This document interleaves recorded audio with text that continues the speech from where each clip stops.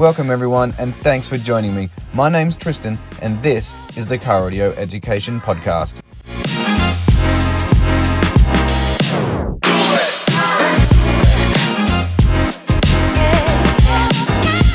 On this show, you'll get to hear valuable insights from a range of industry guests, as well as learn about what it takes to design, fabricate, and tune high-quality audio systems.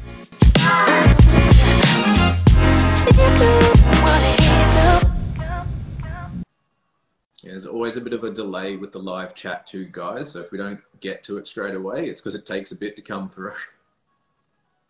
Sound processors, what do we got there? Do they actually make that much of a difference compared to just hooking up the amp to the head unit? Definitely, they sure do. Again, it depends on your system, but even a factory system will benefit from a DSP. If you've just put a basic radio in that just has, say, mid, bass and treble, and that's all you've got to adjust, that's never going to be enough to tune the system to how you want it to sound. Certain DSPs will give you all the way up to 31 bands of a graphic EQ, meaning you can adjust 31 different points of sound on each channel. Yeah. Other ones are parametric, so if there's a little dip or a peak somewhere where you can't quite get with the graphic EQ, you can use a parametric to shift that point anywhere you need on that 2020 frequency range. So in short, definitely worth a DSP. That's probably one of the first pieces of equipment you'd want to add to your system. Mm. Although we are seeing that now with newer head units, they're getting a lot better with their inbuilt DSPs. As such, Alpine's new ILX range with 509 and F11, and even the, Brian, which one is it, the 7-inch? But essentially, how you can actually now finally control each channel individually with its EQ, and it's got it's up to 56 bands of EQ adjustment through the Alpine range, which is pretty amazing. And not to mention Sony's new 9500 ES with its inbuilt DSP. It's pretty amazing. They certainly ILX 507. Thank you, Brian. Just going back up. Questions are smashing through in at the moment. What have we got? Sean, you're saying you've got voltage drop at idle from 14.2 down to 12.8. What's the rest of your system? What are you running? And while you're answering that, Rab Blair, you've got, does different RCA voltages from head units make a difference? Yeah, they do. It depends on the vehicle that it's into. So the higher the RCA voltage coming from the output of the radio, it means that there's less chance of interference or EMF going into that signal before it gets to the amplifier. So if you've got a really low signal, say 1 volt from an older radio or a cheap unit, there is a higher chance of all the car's computers are on an old vehicle. If you have electronic ignition, like an MSD, those are really prone to emitting interference really bad. So the higher your input voltage to an amplifier or processor, the better. Now, with that said, make sure whatever processor or amplifier you're running that voltage into can handle it. Not everything can take a really high voltage. Some amplifiers on the market can only handle 4 or 5 volts RCA input, and some processors on the market or line-out converters, especially from WaveTech and Audio Control, can output up to 20, even 40 volts if you never need it that high, but they can. So make sure the input voltage of your amp or DSP are matched. That's the main thing. No, I don't think we can hear you, Brian. We can see your chat, but we can't hear you. Sean's got dual kicker comp R's running off a CXA 1201. Okay. Well, with that sort of power, just make sure you've got a big enough power input. Your grounds are really solid too. That's the main one. Heaps of people just are quick to throw 0 gauge at an amplifier, but they always forget about the grounds. Power in a car always or in helps to do the big 3.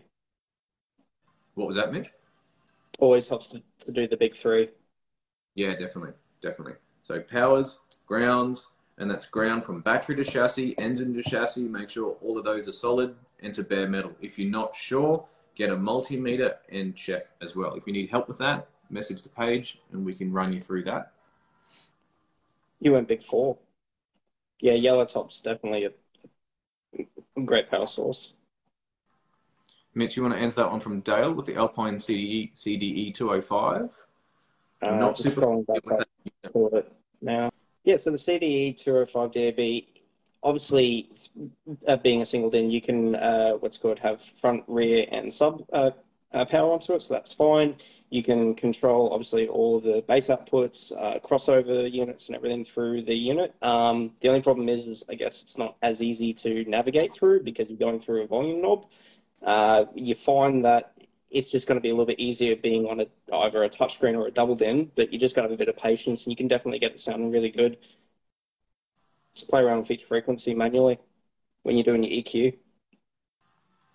Josh has asked, which one should I choose, a Brax cap with 1.5 farad or a voltage regulator 100 amp? The voltage regulator is only going to help you if you've got a smart alternator and it's dropping voltage. The cap's going to help regardless. What else are you running, Josh? Josh, are you thinking of putting that on your entire system, or are you running that off a particular amplifier to smooth the power delivery? Normally, we recommend running that off your largest power amplifier, so your monoblock. Otherwise, if you've got a high-end 4-channel or 2-channel amplifier, most of those amps have a capacitor input as well, just to help smooth the power delivery. Because as you know, in cars, it's jumping between 12.6 and 14.6, depending on your voltage coming from the alternator. So going back to Brian's question, where we see the future of car audio, Tristan, what do you think? Do you reckon it's all going to be DSPs and integration? Because nearly we're getting to a point where face kits aren't going to be made for newer cars because the entire dashboard is going to be a big giant tablet soon. 100%. So it's all going to be about integration. Yep, and the market's heavily leading towards EVs. We've seen that for a long time now, and that's where we're going. So if you guys out there, especially your installers that are watching, if you're not quite sure how to integrate into EV cars or how to use DSPs, or the up-and-coming new products from Maestro are actually really, really incredible. They're really leading the way now. It's gone are the days of just chucking a head unit in a car and throwing an amplifier in and calling it a day, or even just putting replacement speakers in now is not going to cut it, because the factory unit's it's all equalized, it's got time alignment, you've got phase issues, all pass filters. You can't just go replacing stuff nowadays. You really have to diagnose the car that you're working on. We're even finding in base model Toyotas, the new ones coming through, are running like JBL systems that are fully amplified, or at least in the head unit, they've got some sort of processing. So they're either actively EQ'd, they've got time alignment built in. So when we're adding stuff after that, we need to flatten that signal out. And there's not too many products on the market now that can deal with this.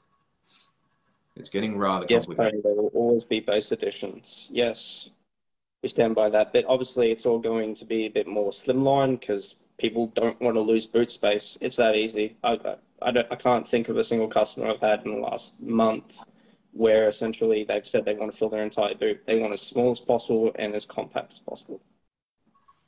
That's right. Glad you're liking that sub, Brendan. Yeah, that new amp on it will definitely drive it. So just make sure wherever you've grounded that, it's a solid ground, and check your battery to chassis ground too, because if it's on the stock one that came with the car, it won't be big enough. Is that the Audison Prima 10? Yeah.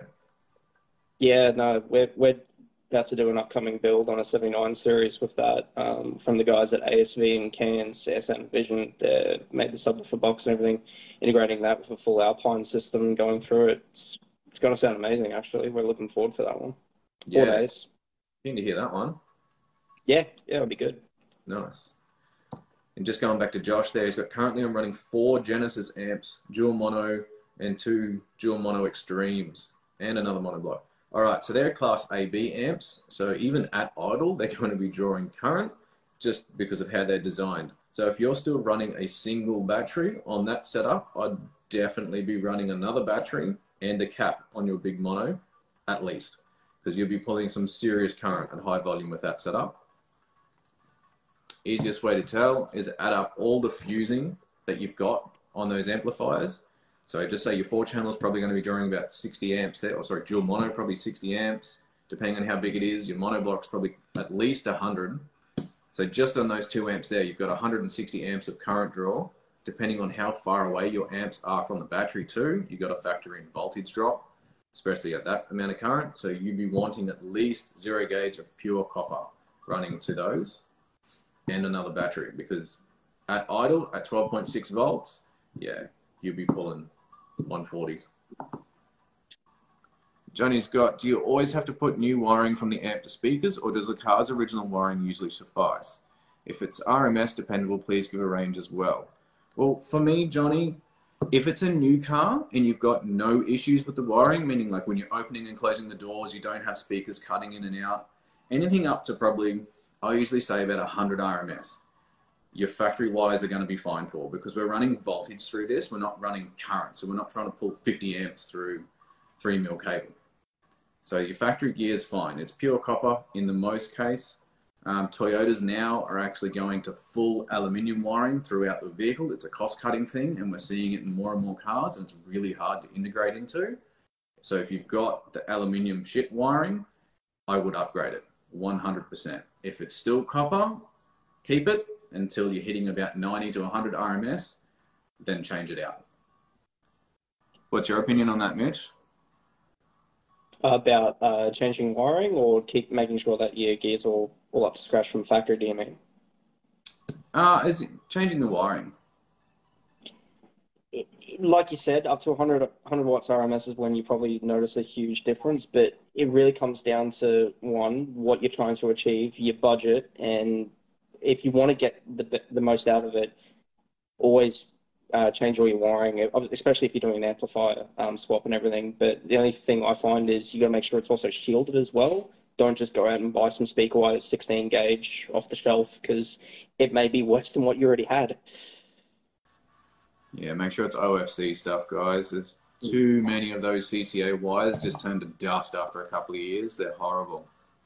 We see it all the time. We get vehicles come in that have had a system done with cheap wiring. Doesn't matter who did it. It just, if it's got poor quality wiring in it, with our environment, especially with an older car, you're getting moisture and water down back inside the door cards. And if it gets near those wires, they're just like wicks. Sucks the water up. You'll be dropping speakers left, right, and center, and you've got to replace it all anyway. So do it right from the beginning. Spend a little bit extra. I know copper right now is more expensive than it's ever been. It sucks, especially when you're running like 4 gauge, 0 gauge, or 00. You're paying through the arse for it. But do it once, do it right. Your gear's going to last as well. Mm-hmm. And just note, guys, when you look on the shelves, you will see a bunch of different brands where they say, you know, pure copper or not. You really got to play into that, and also how much shielding is actually on the cable. If you've got more core inside it, the better. I have a Rockford Fosgate, Stinger, Kicker, do excellent wiring kits. There are some on the market that are more budget focused that you might want to stay away from if you're trying to achieve an amazing system. That's right. Because your power is always going to be your biggest weak point. If you're trying to put big amplifiers, big subs, and you're going a little tiny 8 gauge, you know what's going to happen is just going to die out onto you, then cut out, and you're going to come back to us going, oh, why did it just cut off after, you know, a 15 volume on the head unit? It was like, well, you didn't really, you know, lay out every, what's it called? Thoughts on the Kicker Comp are, they're a great sounding subwoofer. They're really good value for money, especially the ported enclosures. Like if you don't have a large amplifier, then you can't drive a big subwoofer in a sealed box. It's just not efficient enough. So Kicker makes some really nice products that don't need big power to get loud. Like even their kick packs that they sell with a little 2-channel that bridges to 100 RMS, you can still get some pretty serious bass out of those for the budget systems. They're great gear. Yeah. Decent brands for speaker wire, depending your area. Stinger, Kicker, Rockford Fosgate, if they still import it to Australia. But yeah, Stinger or Kicker these days. Air Pro Maxi Core can be okay. It just depends what you see. But yeah, Brian, exactly right. You see a lot more SQ systems these days than you see, you know, big doof. Yeah, definitely. And we're seeing the trend to more stealth as well. Like most people still want a really good sound system, but they don't want to see anything anymore, or they want 100% access to their boot. Or if they're still running a spare tire, they still want access to that. So that's definitely the trend that we're noticing. And just touching on that with someone mentioned before, Pablo, you said decent brands for speaker wire. Branding doesn't matter so much, just as long as it's pure copper. So OFC copper, that's it. It's as simple as it gets. Just use copper, otherwise you're in for a world of hurt. Cheaper is not always better. Brendan's There's a lot got of opinion on setting gains on a sub with a multimeter. Look, you can do it with a multimeter. It's not advised, though. Pablo is sad. No big doof doofs. Oh, there's still big doof doofs. They're still around. yeah. Not as common anymore.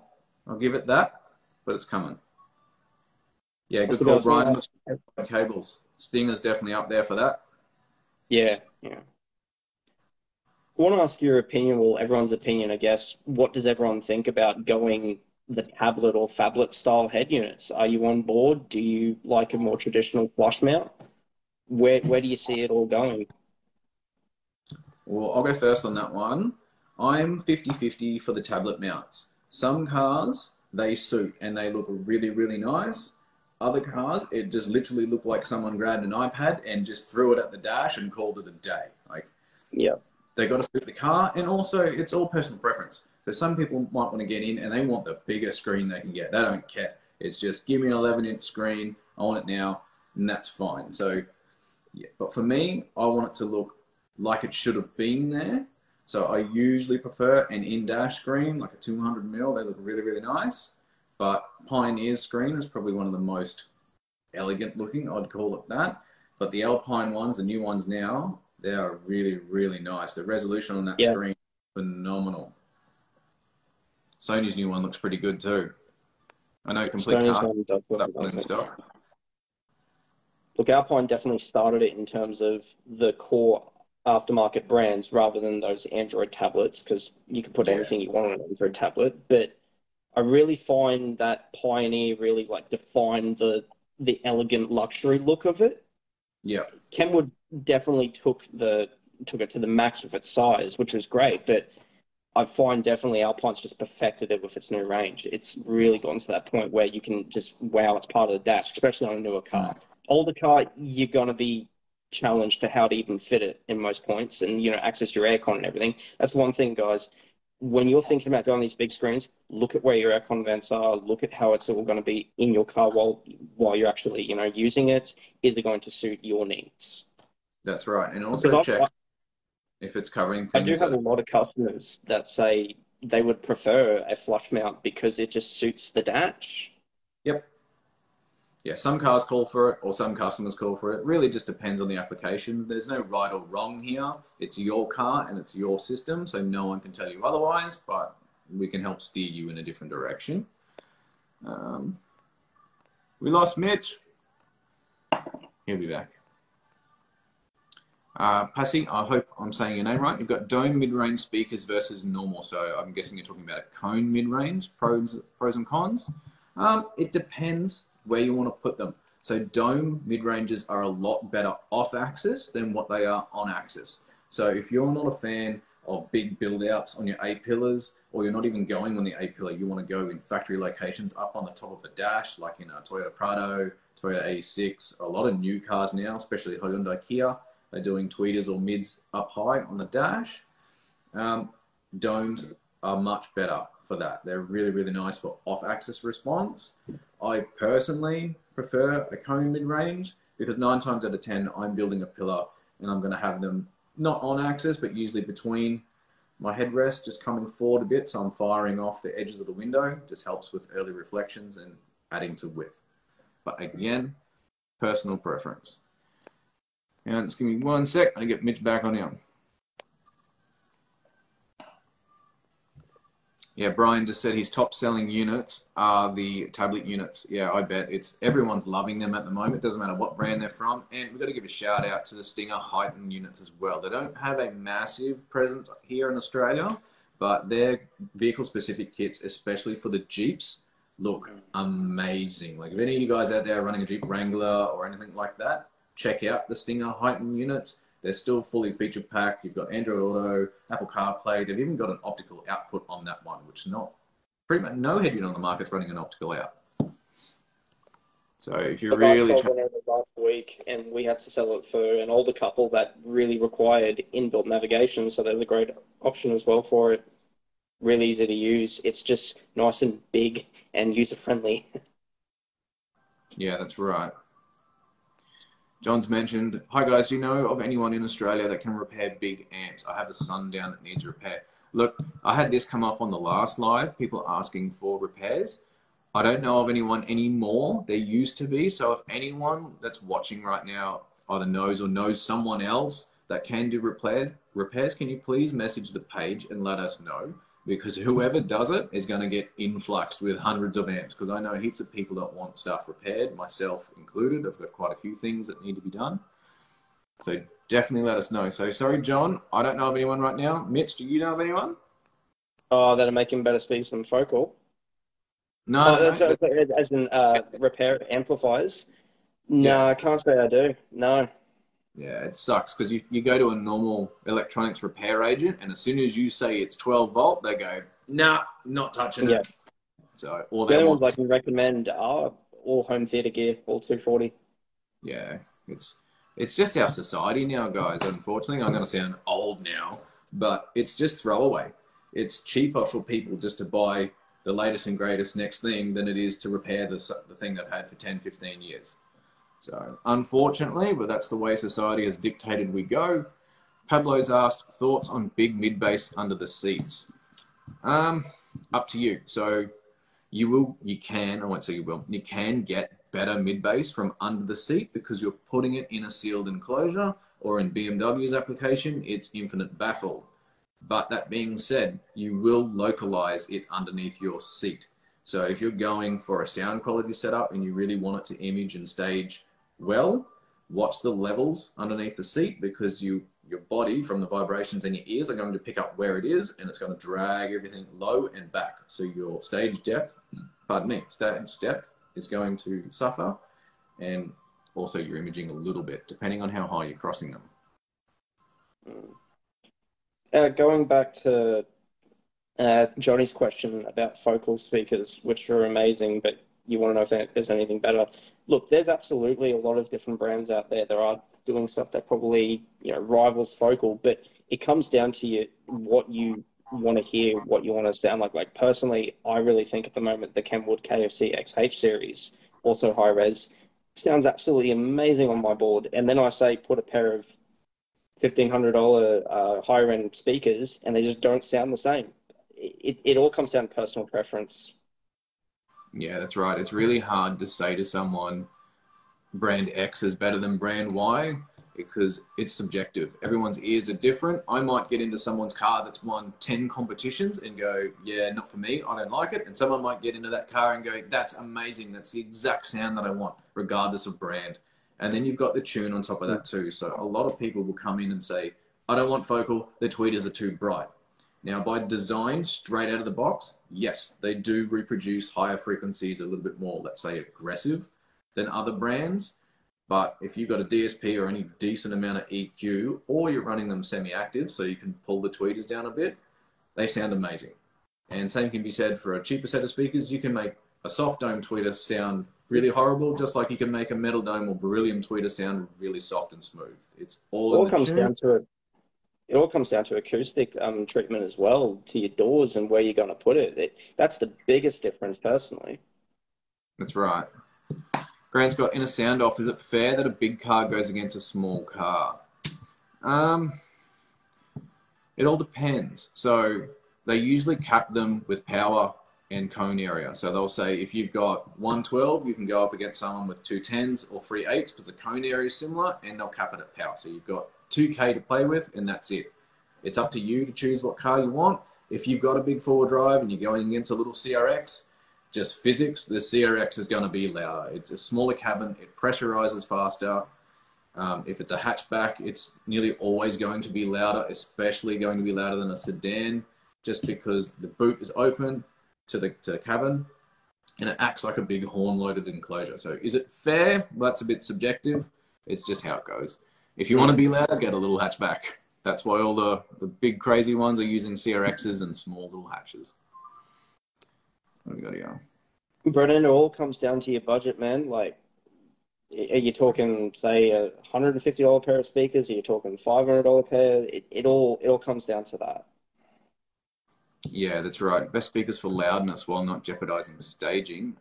Again, depends on how loud you want it to go. Some people think a little bit above conversation level is loud, and other people want to hear it down the block.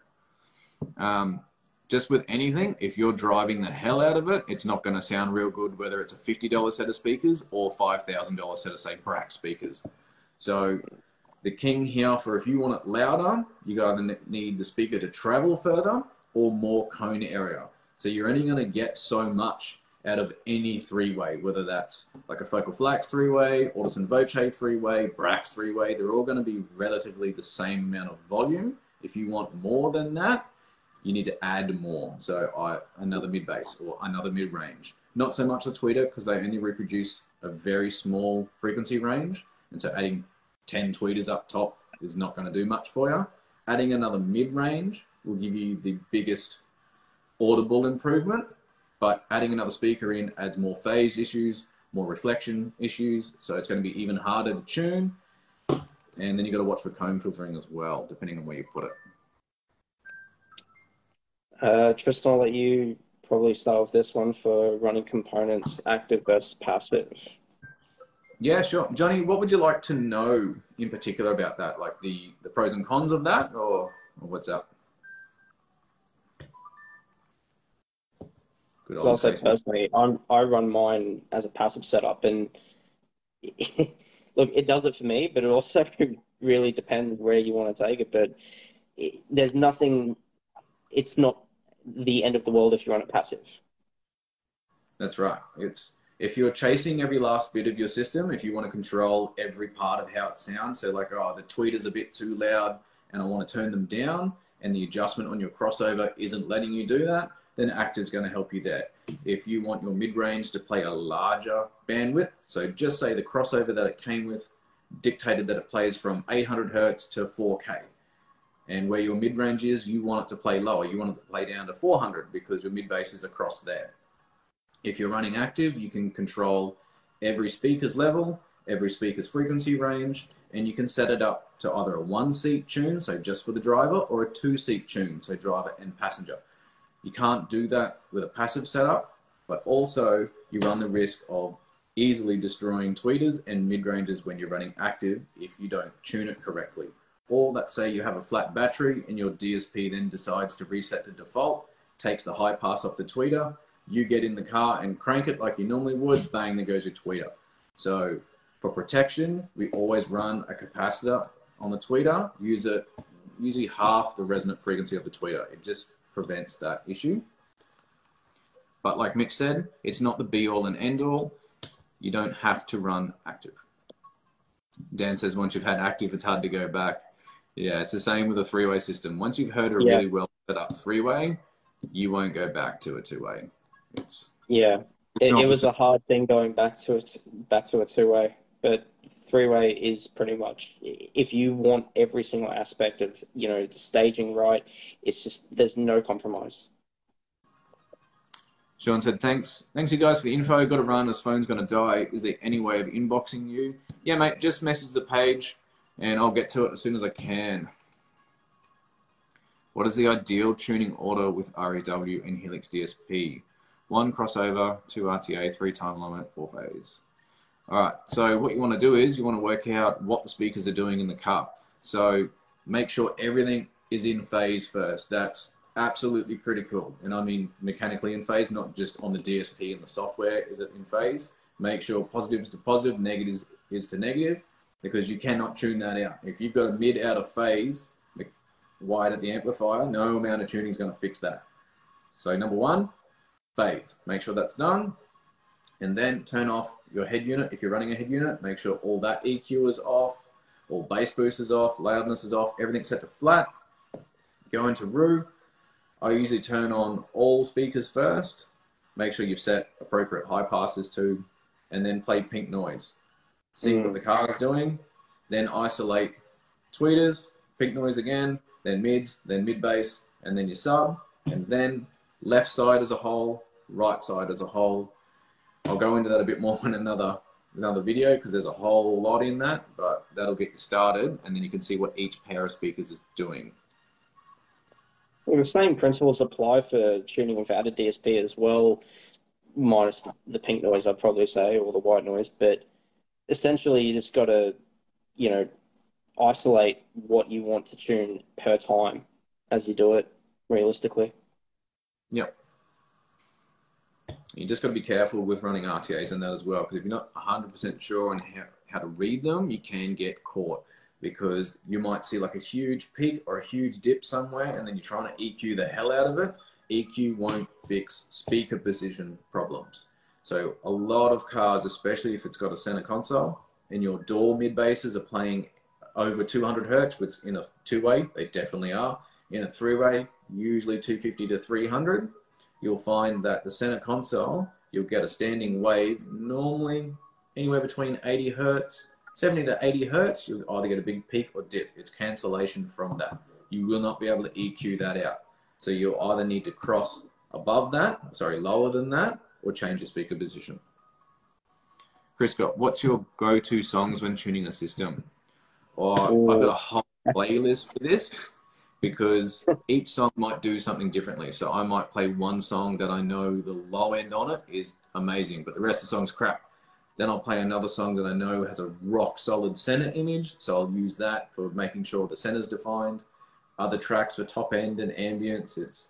I got a whole playlist for it. There's not one song that does it all. Look, if you want it, probably like a nice just a starting point for tuning songs, Spotify actually has a great playlist. What was it called again?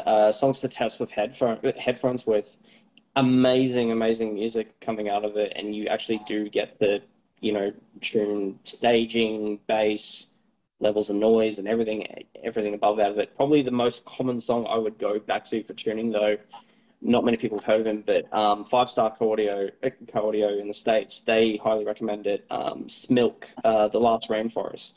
Absolutely amazing track. Yeah, super dynamic.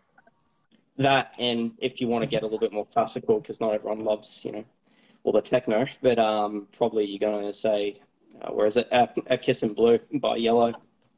That's a really good song.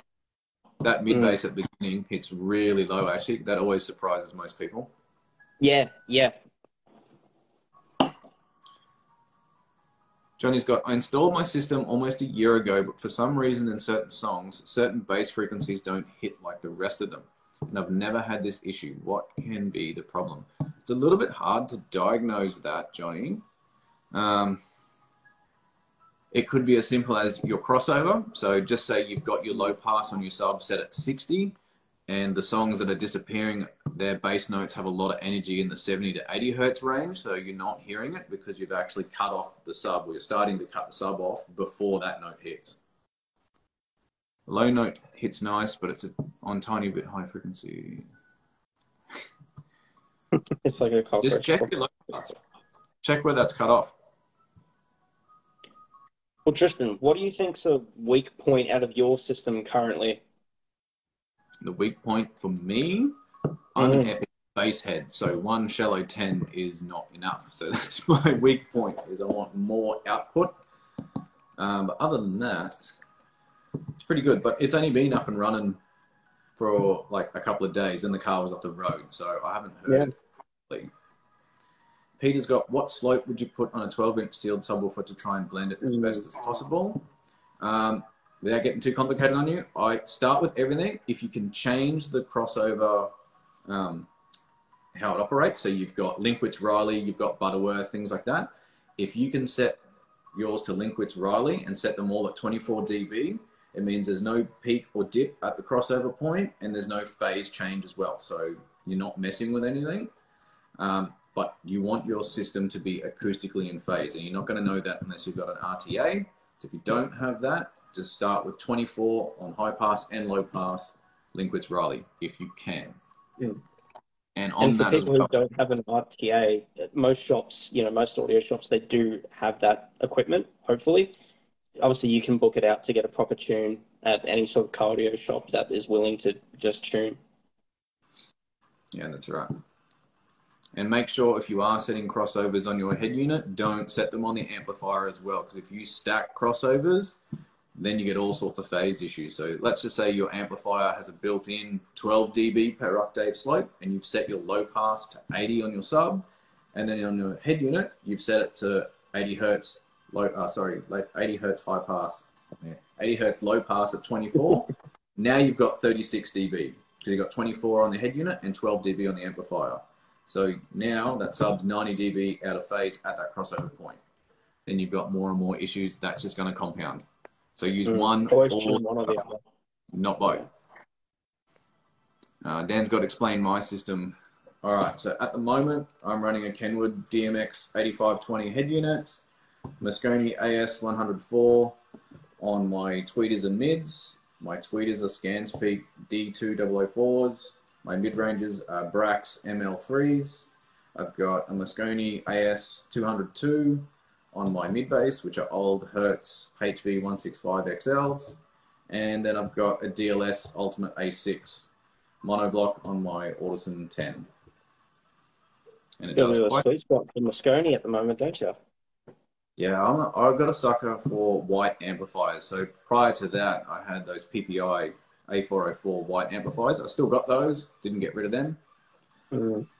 What's Johnny got? Every shop I called in Brisbane to tune my system didn't really want to touch it because they didn't install it. Crazy, do you guys have a recommendation? Message the store when we're finished on here, Johnny, and I can recommend a few places depending on your location, whether you're north or south side. And at the moment, guys, like, I know everyone says that car audio is kind of dying, but it's at an all-time boom in Queensland as far as bookings go. Like, we're booked up in my store at Autobahn till the 17th of September, and people just want to walk after hearing that most of the time. So if you're willing to wait, we can always do the work, but you got to be willing to wait. That's right, and we're hearing the same thing from most stores. Like I know Brian at Sound Garage, if he's still on, he's quite busy all the time. Craig over at Complete Car Sound, they're usually a month out. I'm over at T-Base, we're a month out. Mitch at Autobahn's a month out. So the going rate at the moment, guys, to get any work done on your cars is anywhere between sort of 3 to 6 weeks, depending on what you want to get done. So all these people that are saying that the industry is dead, people have been saying car audio has been dead forever. When I first started doing this nearly 14 years ago, they said, why are you getting into this? It's dead. It's dead. It's not. It just evolves. And if you don't evolve with it, then of course it's going to suck and your shop's not going to be busy. So just ring around, guys, but you will be waiting. Yeah, damn, wow, 2 months. That's insane. Damn. That's a solid booking. Yeah, that really is. Geez, time's I flying, guess man. another thing to always play on to about is when you are going in with your vehicle to be installed, make sure it's ready for someone to actually go into. Like, would you put yourself in their shoes? Would you want to go in if your car is an absolute mess? Make sure it's clean and it'll get done a lot quicker and the installer will be a lot happier doing it, so therefore you might get a better result. Yeah, that's right. Like if you're asking to get either a reversing camera installed or we've got to run cabling into the rear of the vehicle, adding a subwoofer or an amplifier in the back of the car, please don't turn up with half your luggage ready to go on a trip around Australia in the car. Makes it a bit hard. What do we got there? Dan's got, what questions do you lads ask to decide on what level of system to design and quote on? Mitch, you want to go on that one first? So to decide on SQ or pavement pounder. Pavement pounder. It's your end goal. So say if we say you just want nothing but bass head for in terms of Autobahn, we'll suggest, a budget. We'll get to the most important things first. What will actually fit in your car? What is your car capable of? And how much it costs to actually fit to that car specifically. Then we look at what options you want for actual gear itself. If you want either some high-end SQ, high res, or if you just want some bass to get you going, it really comes down to your budget at the end of the day. But the biggest question is always what music you listen to, how loud how loud do you want it to be, what do you see yourself daily driving? And just to add on that as well, the people that are after subwoofers, you need to decide how much bass that you want and how much space you're willing to compromise. Now, if you want to be like earth-shattering bass and you've had two 15s in a car before and you've just bought like a tiny little Toyota CHR and you want the same thing but you want full boot space, it's not going to happen. So there's always a compromise in car audio with absolutely everything that we do. It's just the nature of the game.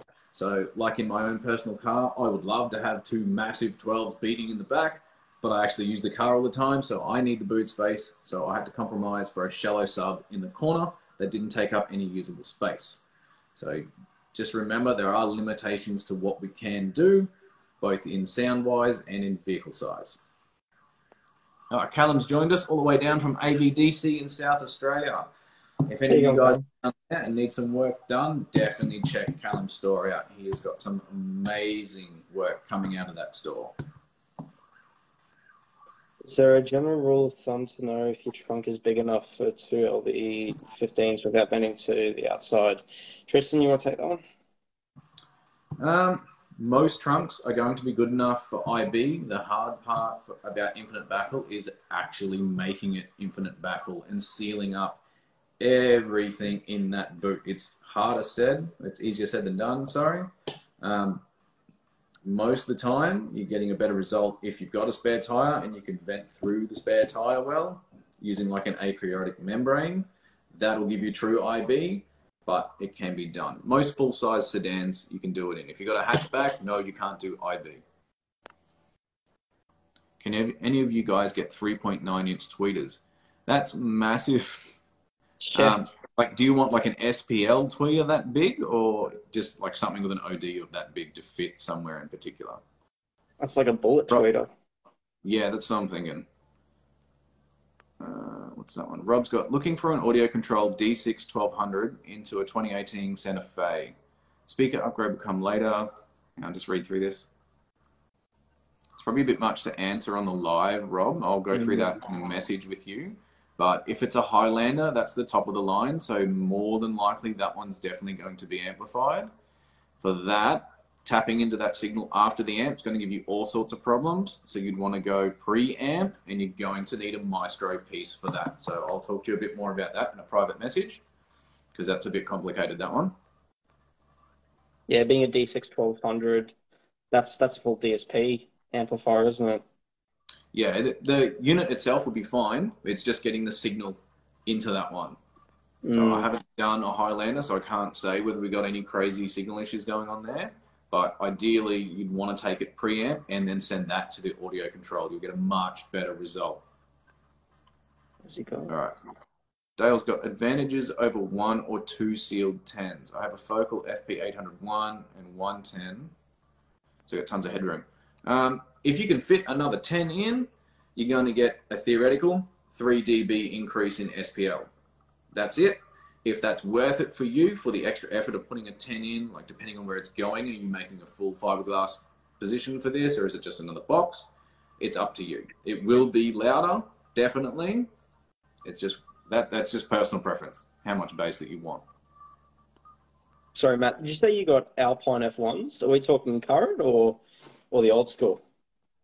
Well, if you've got the old school ones, why do you want a tweeter that's so massive? Because the one that came with those are a 28mm ring radiator.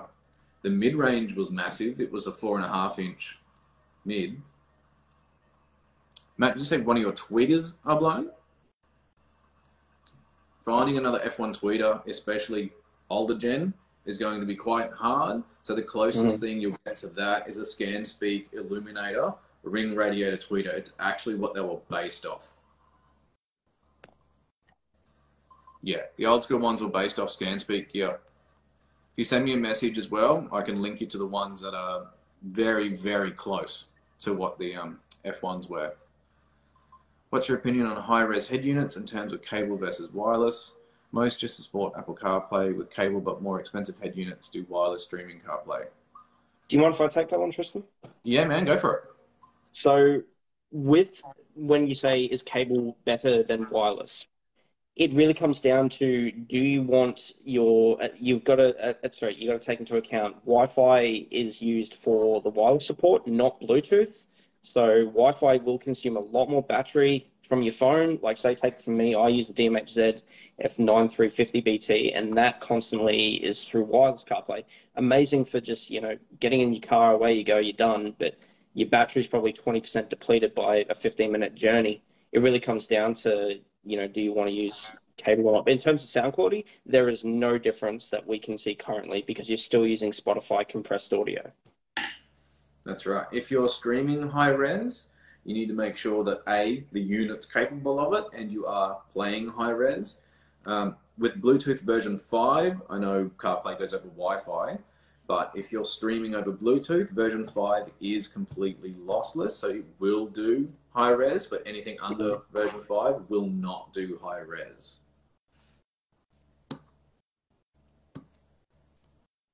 And then if it's over cable, I know a lot of Apple phones don't want to bypass the DAC, so just be careful with that. You're better off going an external player. No way, Matt said he bought my old Excel years ago. No way, that's going back. I missed that thing. I had so much fun in that car. Some of the systems that went in that were absolutely shit because it was so long ago, but that was a fun car, that one. Oh, the amplifiers you had in that were mental, though. Hey? The amplifiers you had in that were mental. That had so many iterations. It ended with the PPIs, but before it was really cool because I had 4 PRS D800 2-channels, 3 for the front end. Oh, sorry, 5. 3 for the front end, and then 1 per Peerless XXLS 10. So that thing was wild. So going back to before, when we're talking about hatches are always louder than every other car, I had 2 150 RMS 10-inch subs in the back in 2 cubic foot sealed, getting 250 RMS each, and I still did 141.7. That's wild. Yeah, it is. Hey, Tristan, a question that I've actually been given by one of my customers.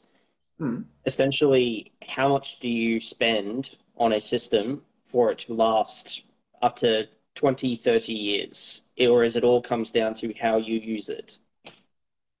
Both. So if you're buying $5 eBay gear, I highly doubt it's going to make the 10 to 20 years.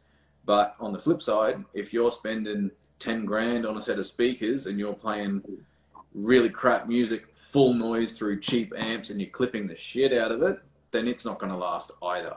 So it's a compromise between the most amount of money that you want to spend, that you're comfortable with spending, and selecting the best gear, both quality and feature set, within that price range. So it's quite hard to say. One thing that's really hard to say as well, guys, like when you buy a head unit, look, just like any electronic device in your life, it has a expectancy of lifetime, and things can fail. We've got to really take that into account. That say when you come up, say, oh, my head unit just stopped working after 2 years.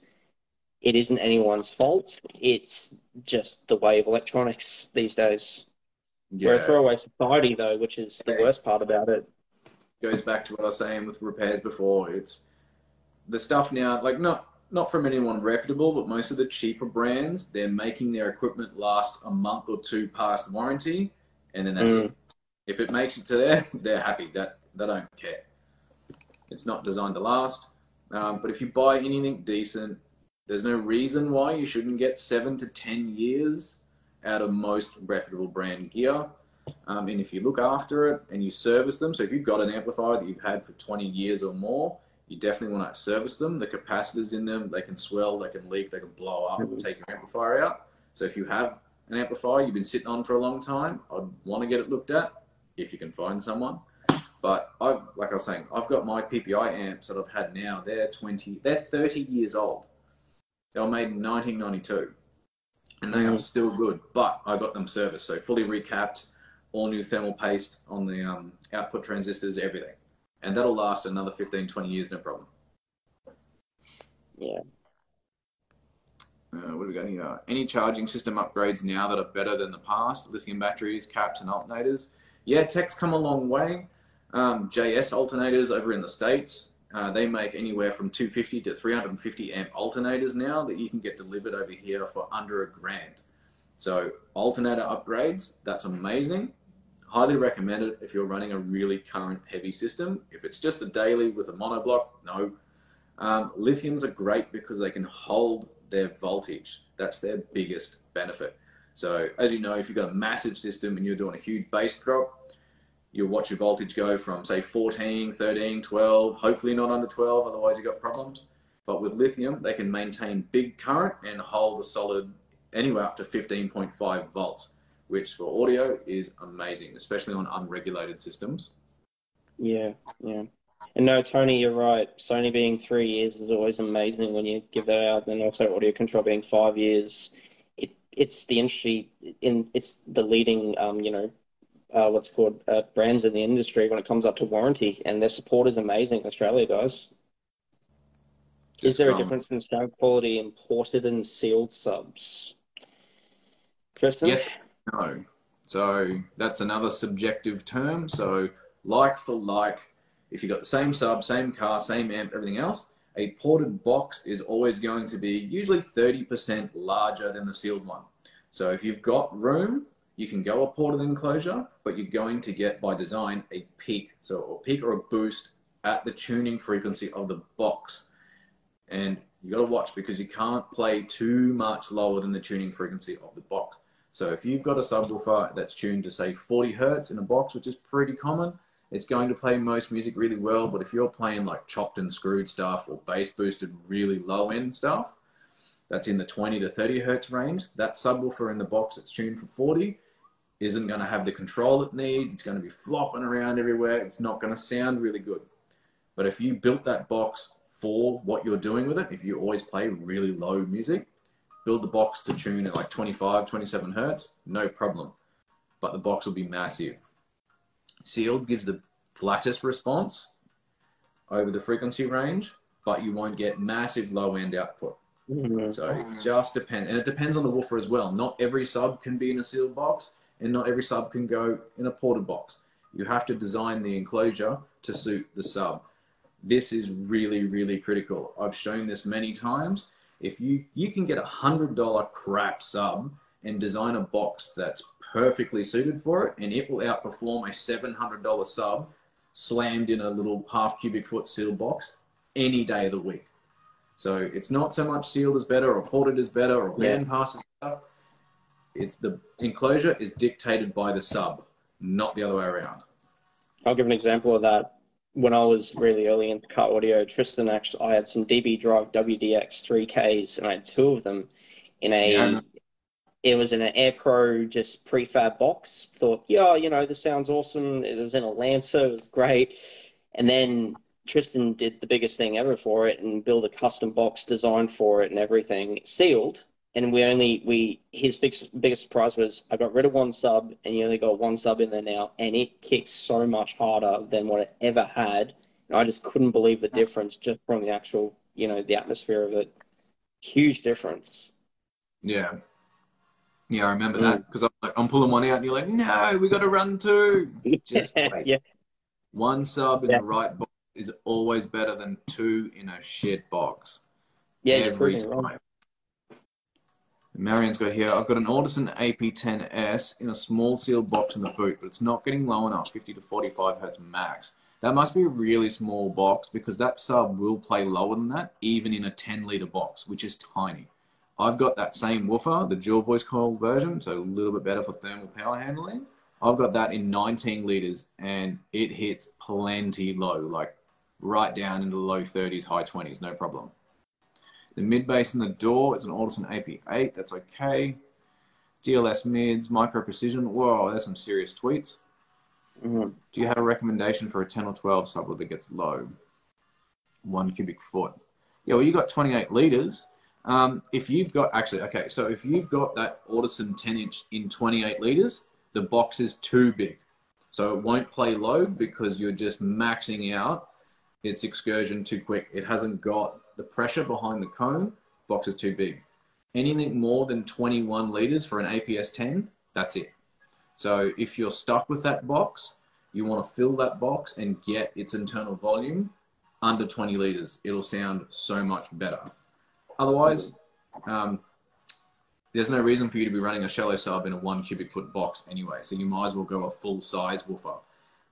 In 1 cube, off the top of my head, an Image Dynamics IDQ 12, not the max, the IDQ will work really good in 1 cubic foot, but you're going to need at least 750 RMS to it because that's what they're rated at.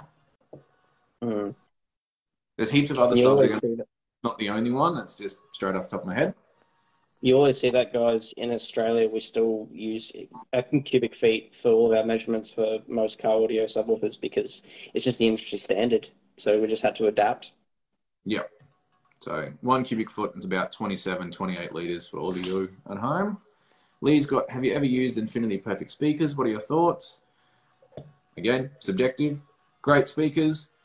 Now, everyone always says the speaker X better than speaker Y. If the speaker sounds good to you, then that's the right speaker. That's it. So I get people come in all the time saying, I've got this brand speaker and I want to change it to this because it's better. Or should I change it out? They get excited. They just want to throw money at it, put more gear into it. If it sounds good to you, if it's loud enough for you, don't change it. You're just throwing money at it for no reason. Look at spending money in different areas. So if you've got nice speakers that you're happy with, the sub's happy, work on the environment.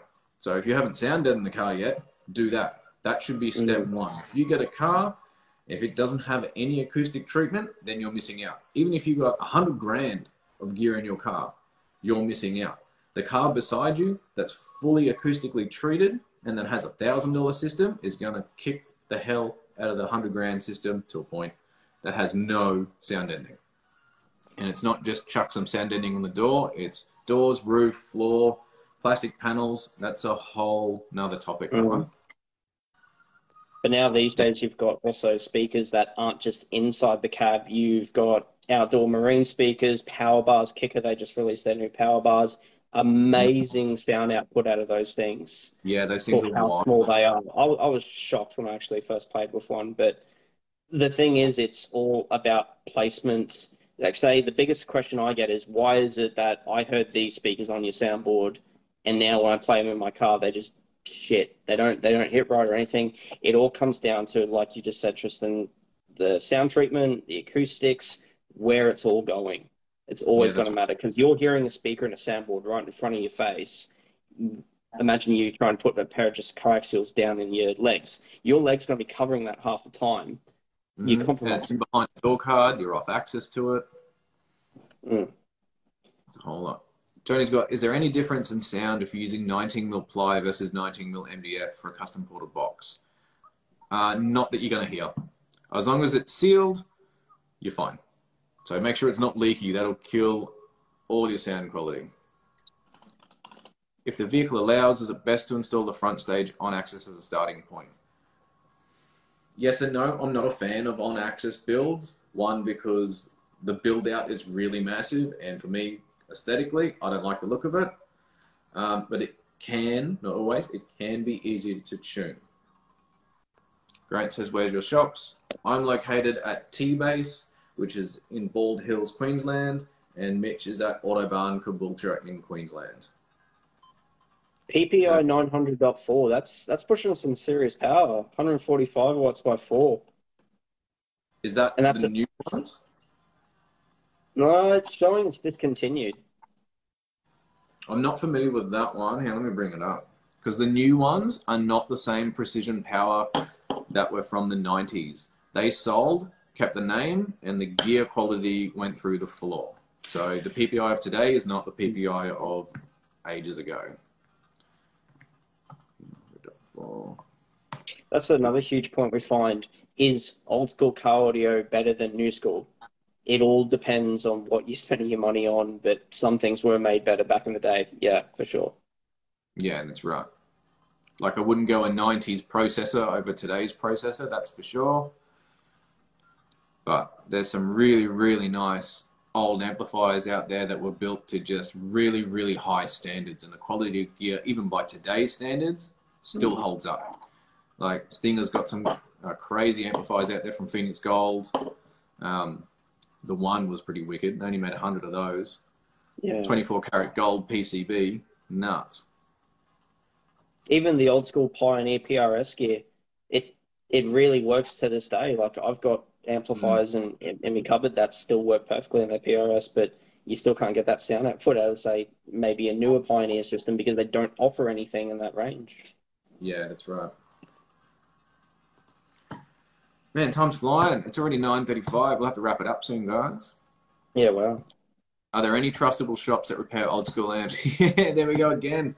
I don't know of anyone, sorry, Johnny. Not yet. We're still working on finding a repairer. Number 100 of 100 is in our office. Yeah, nice, Tony. I know Yeah, Fat's nice. got one as well. They're putting one in that Hulk, the VF GTS. Mm.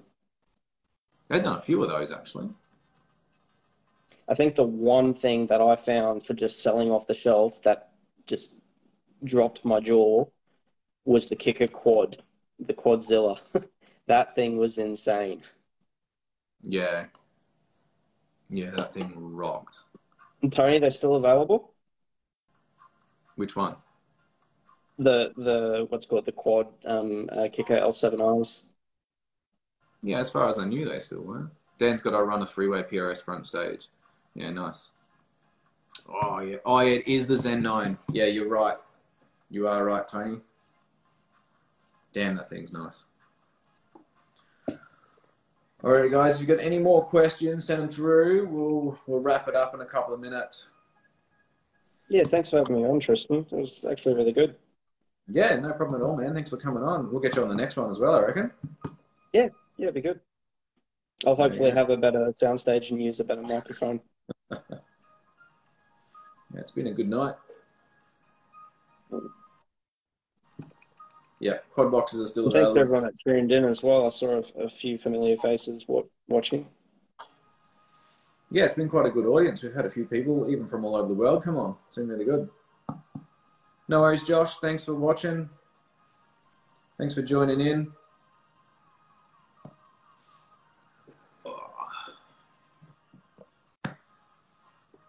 Yeah, no worries, Dale. No problem at all.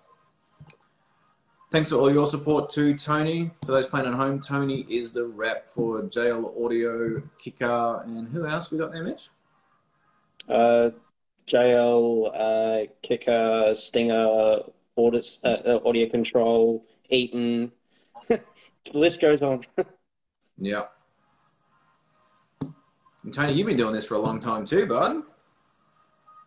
You're no stranger to the scene. Mm.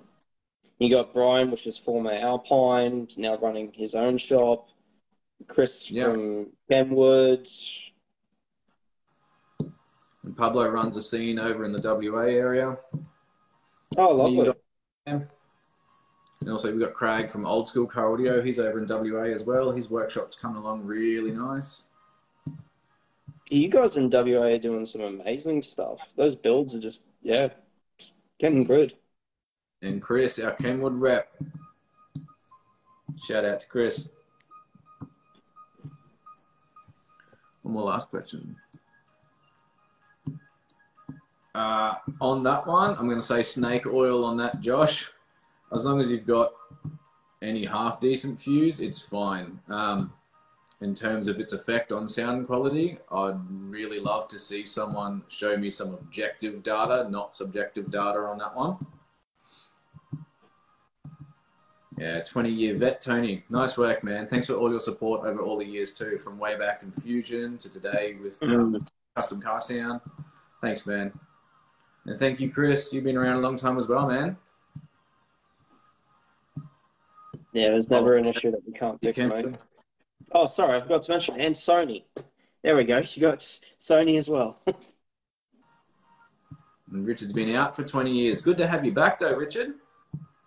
Scene's still alive and well, man. It's not the same as it used to be, but it's not dead. Definitely not. Yeah, it's always growing. Yeah, nice work, Chris. Over a decade. Yeah, old habits die hard. Alrighty, guys, we'll see you on the next one. So, as always, first Sunday of every month, I'll link the events in the next couple of days. Thanks for watching. Thanks for tuning in. It's been great. And thanks, Mitch, for coming on. It's been really good having you on as well. Yeah, no, thanks, guys. And take care. No worries. Have a good night, everyone.